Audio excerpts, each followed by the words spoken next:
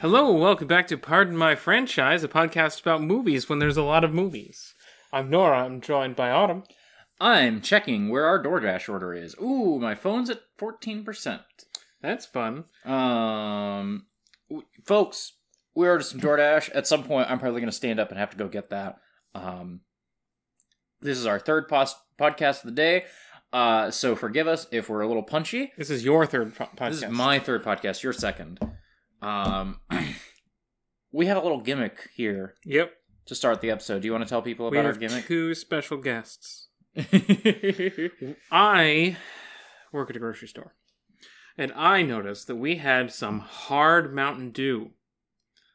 And so I have procured a total of 48 fluid ounces of hard Mountain Dew. Oh my god. These are such tall cans. 24 of these ounces are just Mountain Dew. What are you doing? I'm trying to open the laptop to DoorDash since it won't load on my phone. Sorry. Over me. 24 ounces of Mountain Dew with liquor. 24 ounces of Mountain Dew Baja Blast with liquor. Both of these say zero sugar. I don't know that I like that. Yeah, I'm a little... I've never had a Baja Blast in my life. Well, you're going to have a weird one. Yeah. So, we're going to start with the... also, we're going to try and do some more taste testy things in franchise, because I brought these home and Autumn decided, yeah, what if we just tasted weird drinks? What if we just did arrow pointing down? Yeah, what if we just did arrow pointing down? I just felt like... I've sort of felt like Pardon My Franchise was in need of a gimmick, and this feels like a good one, so... I would like the DoorDash app to open, but whatever. Here it goes down the hatch hole. Pass it my way. Interesting. It does kind of so taste... this is standard, like, lemon lime Mountain Dew? Mountain Dew is a Mountain Dew flavored drink.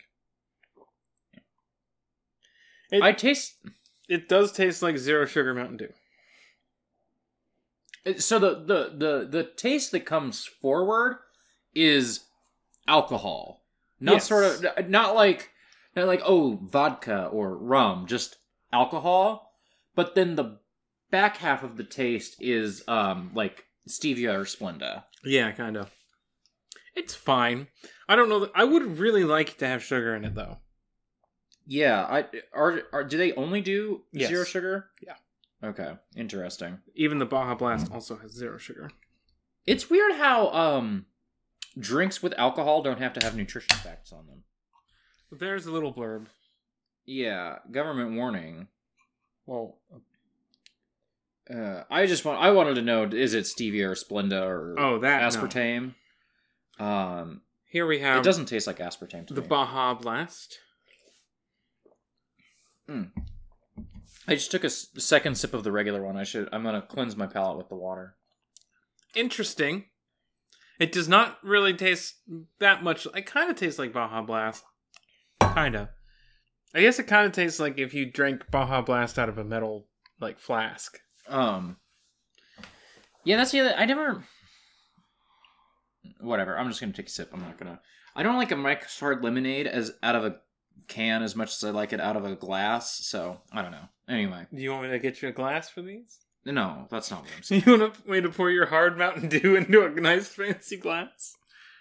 The Baja Blast one is far superior. I think it does taste different. I don't know which one I prefer. I think the Baja Blast one, this is a huge can. If this was a 12 ounce, I could finish this easy. The Baja Blast one kind of tastes like what normal Baja Blast tastes like when you have COVID. Also, the artificial sweetener taste is less noticeable with the Baja Blast. That's true. Whereas I took a sip of my water after the regular one, and the water washed away everything but the artificial sweetener. I have not had Mountain Dew in a while. This is fine. It doesn't taste very alcoholic. Yeah, I don't think I've had a Mountain Dew in like 10 years easy. Now, granted, this is 5% alcohol by volume, which is like a light beer. Yeah, this is not very much alcohol. And that's 5%, and it's like, it is a big can, but like, I can't imagine liking this enough to like really drink it in earnest and like chug it, you know? Or like just be gulping it down like soda. There are guys I know in college who would have pre-gamed with this, but other than pre-gaming, I can't imagine coming back to this. It's an interesting gimmick. It's fun to see Mountain Dew, but with liquor. And I'm not a person who pre-games anymore, so...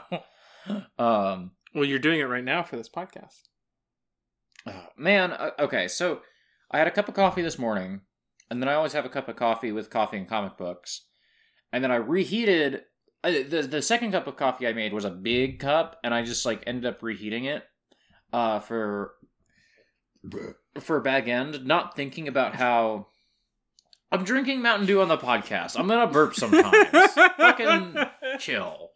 I have IBS. I have Crohn's disease. You can't be mad at me. It's the other end.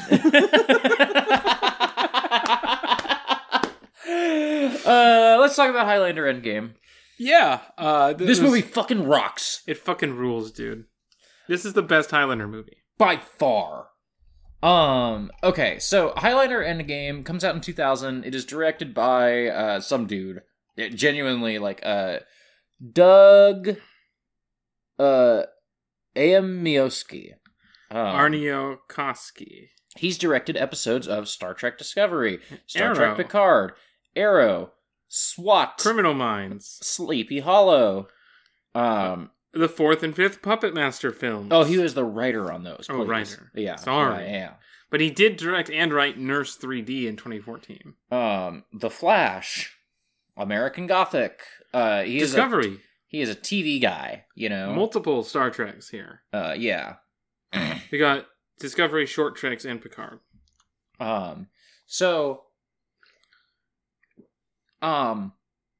This is bringing together Duncan MacLeod, the main character of the TV show, with Connor MacLeod. Connor MacLeod appeared in the pilot of that show, apparently, but as far as I could tell, from just looking at Wikipedia and not IMDb or anything else, which would have made sense, Connor MacLeod only appears in the pilot of that show.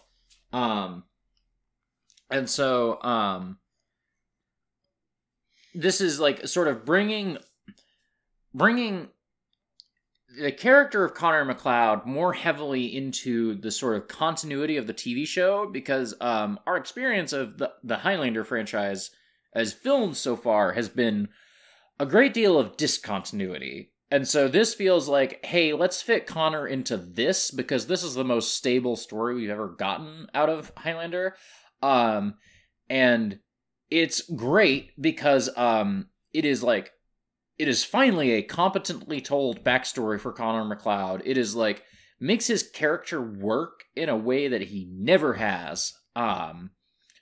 Christopher Lambert is way better in this movie as the mentor character to Duncan MacLeod than he's ever been as, like, romantic masculine lead in his own right. Yes. You know? And this is no diss to Christopher Lambert, who I think does a fine job in the first two movies, but this character just makes more sense in the context they put him here. He's old, even though he's immortal. Mm-hmm. But we got jump scared. Because a bunch of guys in like weird armor come up on motorcycles. Yeah. And one guy gets off and does a few moves. And we're like, oh shit, he's a ninja. How almost not quite right we were. He is a martial artist. And he takes off his helmet and kicks it. And who is under the helmet? Donnie fucking Yen, dude. Donnie Yen is here, not only on screen, but behind the camera as the martial arts choreographer for this movie. And it fucking shows. Yeah, so let me just provide a little plot summary for people. As best I can, this is, as always, doing the jumping back and forth in time thing that these movies do. Edge! The person in the opening credits called special guest star Edge? Yeah. You said it was a musician. It was a WWF person. Oh. It was a wrestler. Uh-huh. That's dumb. Yeah, I guess the musician is the Edge, now that I think about it. Anyway, okay, so let me just provide a little plot summary as best I can. We did a podcast between watching this movie and now, and it does the jumping back and forth in time thing, so it's kind of hard to do it. But basically, I might go, like, chronological through the movie, rather than, like, because the movie multiple times does a thing where it tells you in the present a thing that happened in the past, and then shows you the thing that happened in the past that made it a little hard to follow in a couple spots for me. People on Letterboxd who are like, this movie's incomprehensible, need to get their eyes checked, but sometimes it was the opposite, where like he mentions the main villain by name in the opening because he's from Connor's past, and then he goes by his last name in the rest of the movie, and I was explaining that they already said who this character was, and then you didn't remember that, but then they said it out loud like 5 minutes after that conversation. Okay. So it's, basically, we open on, the movie starts as, like, let's get a bunch of Connor in here.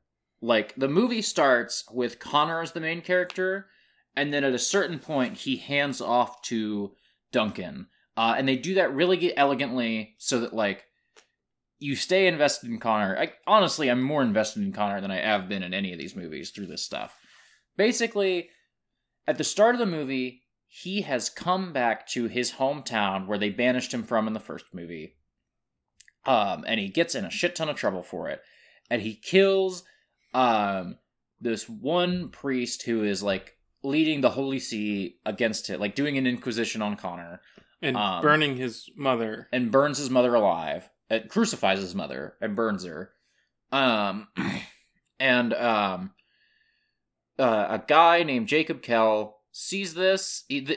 Kell had been one of Connor's friends, and now he's trying to burn Connor alive. Kell, it turns out, is an immortal, and he's going to become the bad guy of the movie. And we learned something new about immortals, which is that they can just be born normally, and if they don't experience a violent death, then they'll just have a normal life. Yeah. There's a couple things like this that I wonder, are these established in the TV show and they're having to catch movie people up? Because they do a pretty good job of, like, hey, let's redo some exposition just because, one, the movies change how the rules work constantly, and two, like, you know, TV people might not know stuff about the movies, movie people might not know stuff about the TV show. Like, they do a good job of, like, doing exposition. It's, like, clear what they're doing, but it's, like, fine.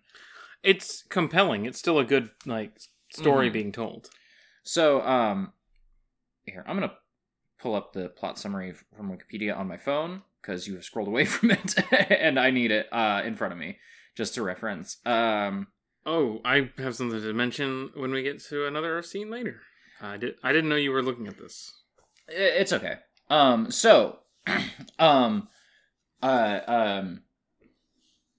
Basically, Kells are born as immortal, and vows for revenge. You may remember the secretary, essentially, that Connor has in the first movie. Yes. Who was a girl he saved during World War II and raised kind of as a daughter.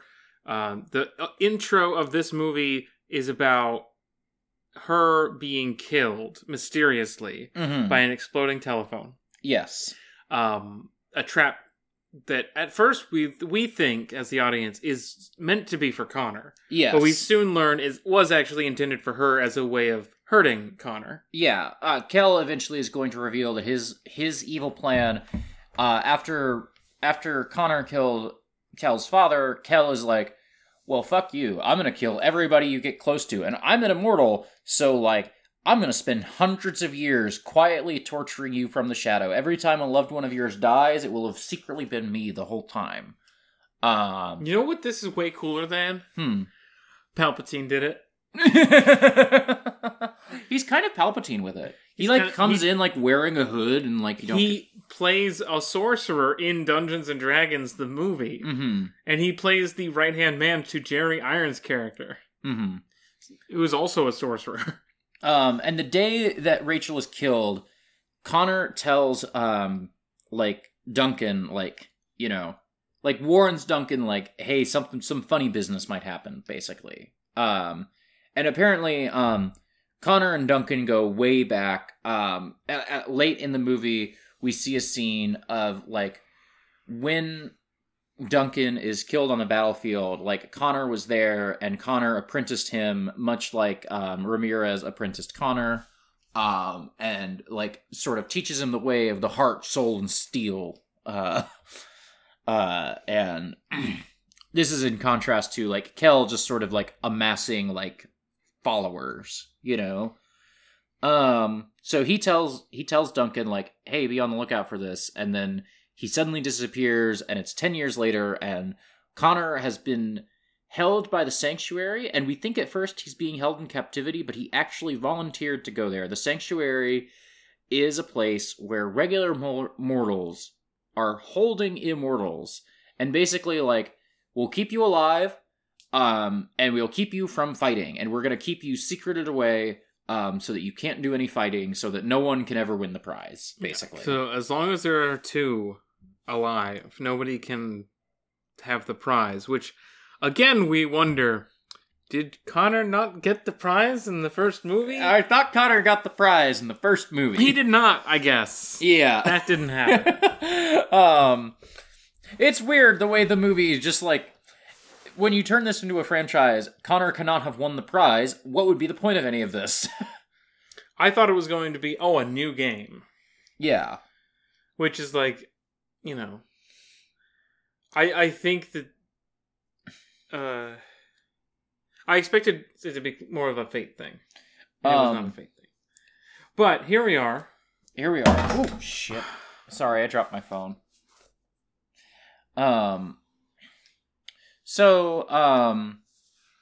Here we are, and I'm trying to remember who goes to try. Is it Kel that goes and he kills all the immortals at the Sanctuary, and there's a sick-ass scene of, right, so, Connor's in the Sanctuary, and Kel and his gang of immortals are going to bust Connor out, because Kel wants to keep torturing Connor, and they're going to kill all the other immortals there, and just become more powerful by doing so. And this is a sick-ass scene of, warrior monks in hoods with, shotguns and M16s taking on all the immortals, and the immortals just wrecking shop. It's pretty cool. It's pretty cool, because also, the immortals, take a bunch of bullets and, get knocked down, but in the end, they're immortals. Intentionally. It's fine. Donnie Yen just puts up his arms so he can get shot. Yeah. And then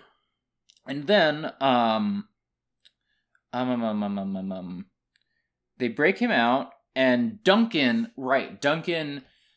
through the Force, through the quickening, feels Connor's alive. Or he thinks Connor is dead. And he is tipped off that Connor is dead. But he senses, like, lots of immortals dying, and he can sort of, like, see little flashes of what's going on through the Force. So, he goes on a quest to find Connor, and he gets taken by the Sanctuary guys, who are, like... Well, he goes and talks to another immortal, who's been alive much longer even than Connor. Like, Ramirez amounts have been alive. That might be a guy from the Feels very TV show guy. But then he finds his wife. Yes. He catches up with his wife, who it turns out was the person that tipped him off to Connor being dead. She told him Connor was dead. Her name is Kate. She goes by Faith now. Yes. And she's with the bad guy team. Yeah. She was with Duncan when they were both just, like, Scottish people. And he suspected that she was an immortal, so he stabbed her. He sensed. Connor told him that she was. Yeah, and so he stabbed her, and she's like, hey, it's cool that I'm an immortal and all, but, like, you didn't ask me? You didn't, like, tell me the consequences of being an immortal? You just stabbed me in my sleep. We're breaking up, you know? But maybe there's a chance. There's always tomorrow for immortals. Yeah, like, basically Duncan has spent the last 400 years, like, sliding in her DMs periodically to be like, hey, baby, why don't you take me back? And, like, she kicks him out, and he's like... She says no a little less firmly every time. Yeah, she says no a little less firmly every time. And, like, this is, I think, later... But yeah, like, they fuck, and she's like, okay, that was some great dick, but I'm not taking you back. And he does this big romantic speech about, there's always tomorrow. That's the nice thing about being an immortal, is like, I can, as long as you're alive, someday you can forgive me for what I've done. Spoiler alert, at the end of the movie, she will have forgiven him. But she's with a gang. Mm-hmm. Kel's gang, and they all fight Duncan at once, and yes. he gets totally owned. Yes, but at one point he stabs his sword into the ground, and Donnie Yen stabs his spear into the ground, and they have a fist fight, and it's great. Yeah, they have a fist fight, and Kel is like, "Okay, I'm gonna break." They're fist fighting. It's fucking sick.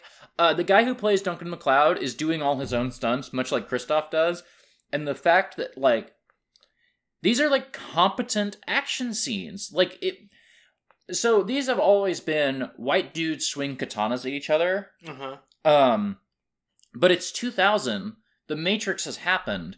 Like, Donnie Yen is in this movie, so the culture is sort of caught up to white dudes swinging katanas around movies, to where, like, oh, these guys probably watched, like, one wuxia movie and were like, okay, instead of, like, quick cuts or, you know, instead of, like, what we normally do, we're gonna pull the camera back a little bit and, like, let you see the sword fighting, and it's good. There's some shots in the fist fight, especially, where it does have a close shot on the fight, but then it pans over in different like directions as they move and fight, rather than cutting around a bunch, and it's way more compelling than like punch, cut to opposite, reaction, punch. It's the same feeling as when you do a shaky cam punching scene. It's the same, like, frenetic energy, but it's so much, like, more legible, you know? Yeah, it was really good. I think Donnie Yen might be a pretty good martial artist. Yeah, it turns out Donnie Yen's fucking fantastic, dude. Anyway, one of the guys shoots Duncan and he falls out a window and gets stabbed on something. And that's bad for Kel, because he gets abducted by the Watchers. It's bad for Kel. Yes. Okay. And then he kills the guy who shot him, because he's like, I told you to do something and you didn't do what I said. Yeah. I was going to do my villain monologue. You interrupted my villain monologue. Now you're dead. But it's okay. Duncan instantly wakes up after being put to sleep by the new sanctuary, and is rescued by a sidekick from the TV show, is what it appears to be. Yeah. Some guy. And then he has his encounter with Kate. Mm-hmm. This is one of those times in a Highlander movie where the plot takes a back seat and we get some like scenes of characters fucking and some like character drama stuff, but then the plot starts moving again later. Yeah, that's so. One thing is that I just kind of got tired of seeing Connor fuck all the time, so it's like, oh, well, now it's Duncan fucking. At least this is like different. But then Cal has a Last Supper. Mm-hmm. And all of his goons are there, and he turns his sword into two swords, which he never does again in the movie, but it's really cool. Yeah, it's pretty sick. And he kills all of his henchmen, and presumably Faith as well. Yes. Who is Kate. Yes. But if you own the DVD... Oh? Yes. There is a different version of... The DVD release features a 101-minute producer's cut? No. Donnie Yen is... Where is it? Okay. It was here a second ago. I don't know where...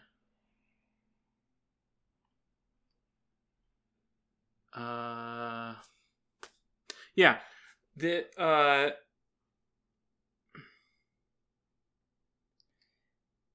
So on the DVD, there's a rough cut of the movie with time codes on it and everything. And it features a subplot involving Connor giving a Christmas tree to an orphanage every Christmas, picked up by Duncan after Connor's death. Kate is not in this version of the film at the end. And in the Last Supper scene, Jin Kei plunges his sword into a wall and beheads himself after realizing he cannot beat Cal, thereby denying Cal the opportunity to kill him. I wish that was in here, honestly. That would be sick. So what happens in the scene in the movie we saw is that Donnie Yen has been booked really well. He's like a motorcycle ninja at the start of this. And he like gets in a fist fight with Duncan and it's sick and they're, it's fucking sick. And then he's the heavy. Everyone backs up when he shows up. Yeah, like he's the bruiser and like he has this dinner with Kel and like it's clear that Kel is going to kill them all. And so Donnie Yen hops up on the table and then just lets it happen. And it's like, that's such a disappointing ending for him. If he had been like, nah, fuck you, and like cuts off his own head as a final act of defiance, that would have been a much better ending for that character, I feel like. Also, Donnie Yen's character is based on a real historical figure. Interesting. Renowned for his failed assassination of the Chinese emperor. Oh, Connor makes reference to that. Yeah. That went right over my head in the movie. But that's a while ago, right? Let me see here. 200 BC? Yeah. So, his power level, we should talk about the power level. Yes. He's been around a while. When Duncan gets briefly taken by the Sanctuary people, they take him because they're like, well, with all the other immortals gone, we have to, like, we had volunteers, now we have to kidnap somebody because we need to keep the game going. And so they kidnap Duncan, and he gets immediately busted out by TV characters, presumably. His homies. Who then pull up a laptop and are like, look, here, there's a database of all the quickenings. Connor MacLeod has killed 272 immortals. You've only killed, like... 160. Yeah, and meanwhile, this guy, Cal, he's killed 661. He's had 600 quickenings. It's like, oh, okay. I mean, I know that was already kind of a potential plot point. Mm-hmm. Because you get all the cool stuff from when you kill somebody. But it was really funny to see the... Yeah, to do anime power levels. It really does feel... It feels like somebody watching this is like, I'm into anime. It's 2000. Like, yeah, like The Matrix has happened. The Matrix has not, like, happened to this movie, but The Matrix has happened to this movie. And all the stuff that inspired The Matrix. Yeah, absolutely. All the stuff that... This stuff is just, like, in the water. After The Last Supper, it's called The Last Supper on the Wikipedia page. That's why I keep saying that. Connor shows up and forces Duncan to kill him so that he will have the power to beat the villain, and so that he can finally be at peace and like stop his endless life. This is so. It's one of the highlights of the films. Yeah, so like Connor as mentor to Duncan is like such a great turn for his character. It makes Connor work so much better when it's like Ramirez mentored him and then he mentors Duncan. Like seeing that like lineage is such a good aspect of this movie, even though Ramirez is never referenced at all. It's like fine, it like works. And if they had him quote Ramirez or something, that would have been like a little bit cherry on top. But yeah, it was fine. This worked really well. And so they spend a good amount of the flashbacks building up Duncan and Connor's friendship through the centuries.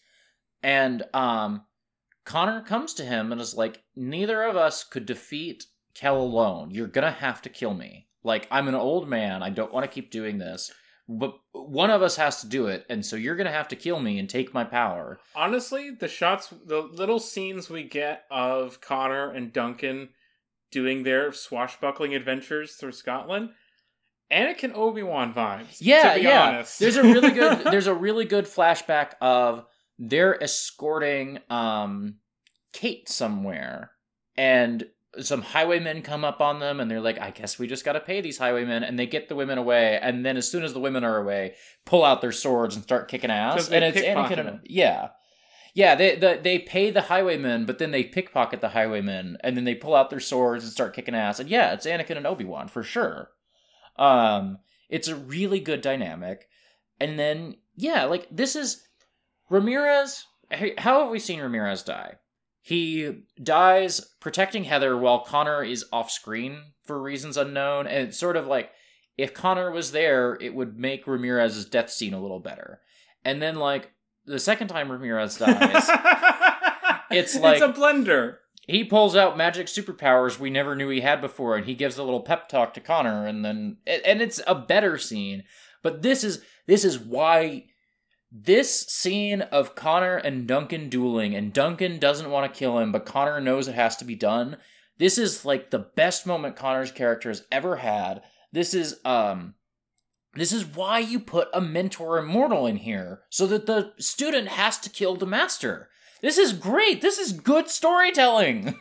Yeah, because killing the mentor doesn't work as well when the premise of the movie is that killing somebody means that you learn everything they knew. Mm-hmm. And also, like, the villain is going to do it.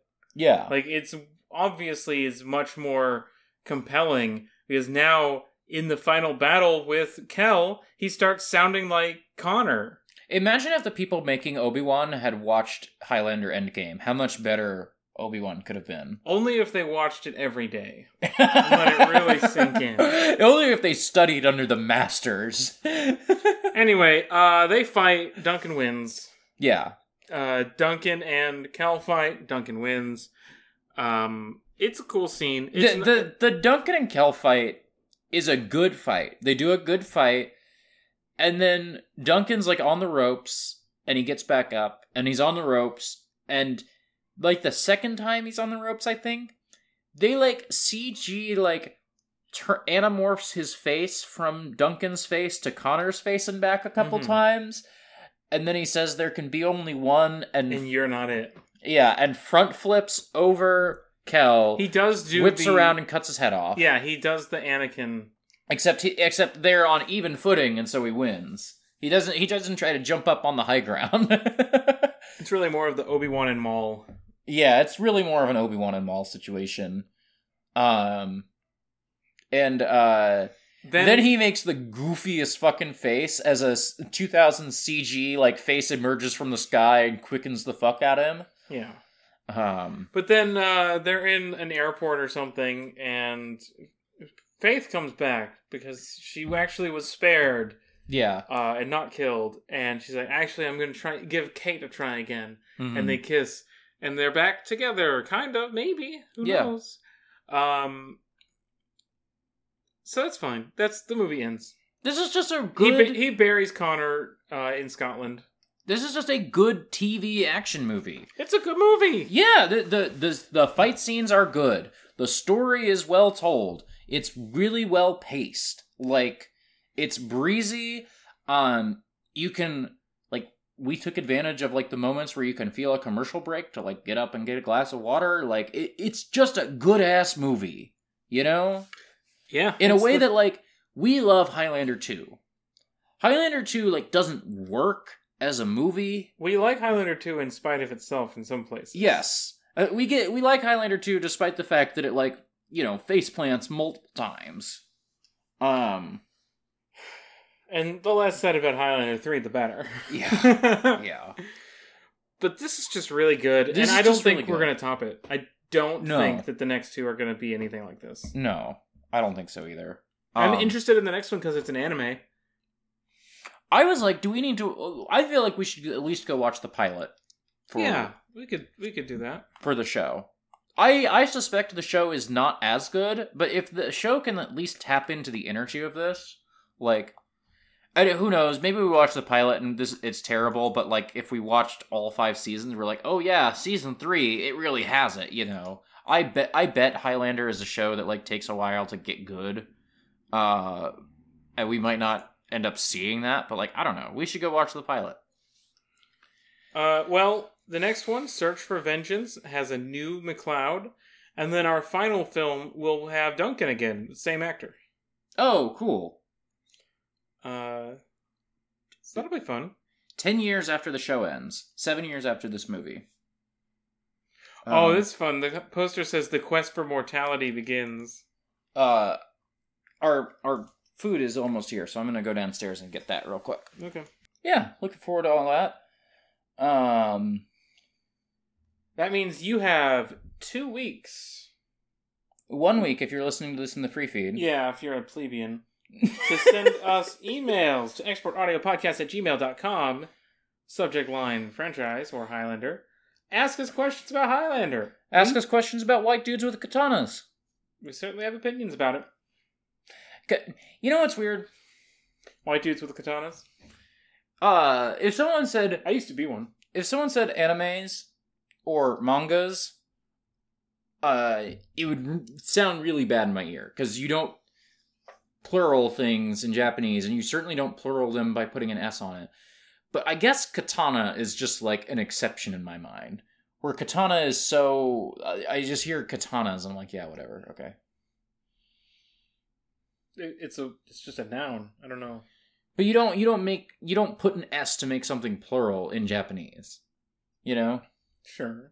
No one would say katanas in Japanese. Yeah, but we're not speaking Japanese. Yeah. But if someone said animes, I would be like, oh, that's not how you do it in Japanese. Well, anime is a French word. Anime is not a French word. It's derived from the French word, isn't it? I don't think so. Pretty sure the word anime, as we use it, is derived from a French... Okay. I think that's true. Let me go to... Are you going to Google, is anime French? No, I'm going to go to the Wikipedia page of anime. Well, we open on a Japanese pronunciation, so... I thought it was French. Is that just not... Well, there's a note about the pronunciation. Sometimes written with the little French accent mark. Prior to the widespread use of anime, the term Japanimation was prevalent through the 70s and 80s. In the mid-80s, the term anime began to supplant Japanimation. I wonder why. Yeah, that's true.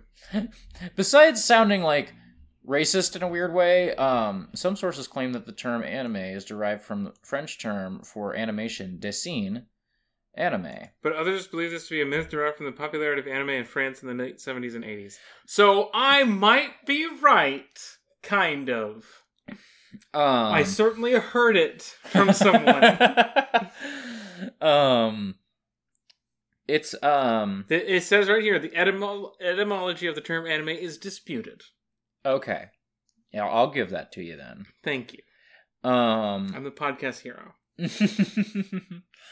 I didn't know until very recently, like, So I follow a French comics artist on Twitter, and I was reading a article about how like French shoujo fans are trying to get more like shoujo like published in France basically, and like more support from publishers. And I knew that people read a lot of comics. I knew that comics were popular in France. I knew that probably meant manga was popular in France. I did not know that, like, manga and anime are, like, perhaps bigger in France than they are in the US. You know? Just on, like, a percentage basis. It seems like people are really, really into manga and anime over there. That's at least my impression from reading a couple articles, and it comes up in the podcast Manga-splaining from time to time. Huh. Weird. Yeah. French people, they like Highlander and anime. They do like Highlander. If you're French and you don't like Highlander or anime, let us know. But to our knowledge... If you're French, don't let us know. You know what? Actually... Be nice to French people. I know that I'm the one that's usually mean to French people, but, like, I'm trying to change my ways. They got a lot to answer for, French people, alright? As if Americans don't. As if Americans don't. Listen, we gotta draw a line sometime. Where can people find you online? Behind you. Do you want to keep going? We can keep vamping. I just kind of want that Chinese food over there. Yeah, I'm hungry too, so you can find us eating our dinner in about 5 minutes, or on Twitter you can find me at Neither Nora. Find my co-host at Ashworm, Ash with an E, Worm with a Y, at NoraBlake.online. I have other stuff there too. You can find me on Twitter at autumnal_coffee, on co-host at autumnal. You can go to exportodd.io, get this podcast early for $1 a month, or get bonus episodes of Coffee and Comic Books for $5 a month. And $5 a month listeners, we, Nora and I, owe you Pop Town, or we have some other goofy ideas, but we haven't done anything for you in a while. I want to fix that here in March, so probably not today, because I'm on podcast number 3. I'm fucking tired, but, like, we're going to do something for you soon. It's been a hard couple months, but I feel like we're getting back to our routine this week. You know? We both had COVID. So... January was just hell for normal work reasons. But new year, new us. Yeah, March. Yeah, it's the fucking solstice or whatever. The equinox is coming in March. I don't give a shit. Nola North is in that anime that we're watching next week. Of course he is. Are we watching the dub or the sub on this bad boy? I don't know. It came out simultaneously worldwide, so it's not like there's a huge time lapse there. Mm-hmm. Most people would have seen it in the dub, so I don't. Yeah. I don't have any strong feelings. I don't either. It's not like I recognize any of the names from either cast that would make me make a decision, you know? Yeah, other than, like, I recognize Nolan North. I don't think I recognize the name Scott McNeil. I can't place it, but I recognize the name. Scott McNeil. Yeah, he was in Dragon Ball, Transformers, X-Men Evolution. Piccolo. Oh, Piccolo. Okay. Well, yes. Maybe we'll watch the dub then. Other stuff includes... Oh, he's Hohenheim? You can't go back to the Full Metal Alchemist dub, but I do have a deep affection in my heart for the Full Metal Alchemist dub. You can't go back, though. You just gotta read the manga or watch the sub now. You can't... Oh, lots of additional voices in various Gundam things? Yeah. We're looking at... Londo Bell Technician. From Char's Counterattack, Londo Bell Technician, Lyle, and Shuttle Pilot.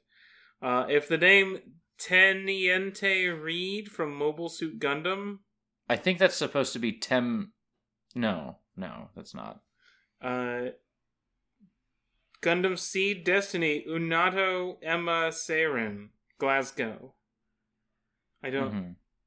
He's Duo Maxwell. If anyone out there is currently watching Gundam, and any of these names mean anything to you, write in. Yeah. He's Fuzzy Lumpkins from Powerpuff Girls.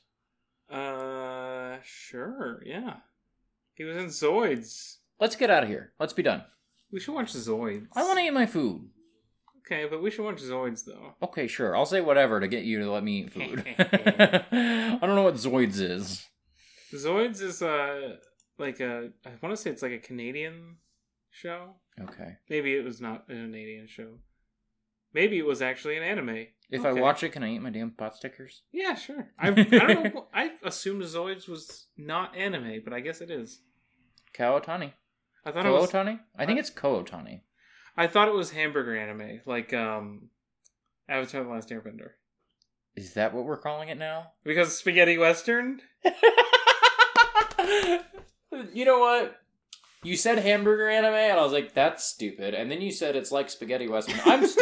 I'm leaning so far away from the mic, I apologize, but I'm comfy here. Yeah, bye everyone. We're signing off. Goodbye, everybody.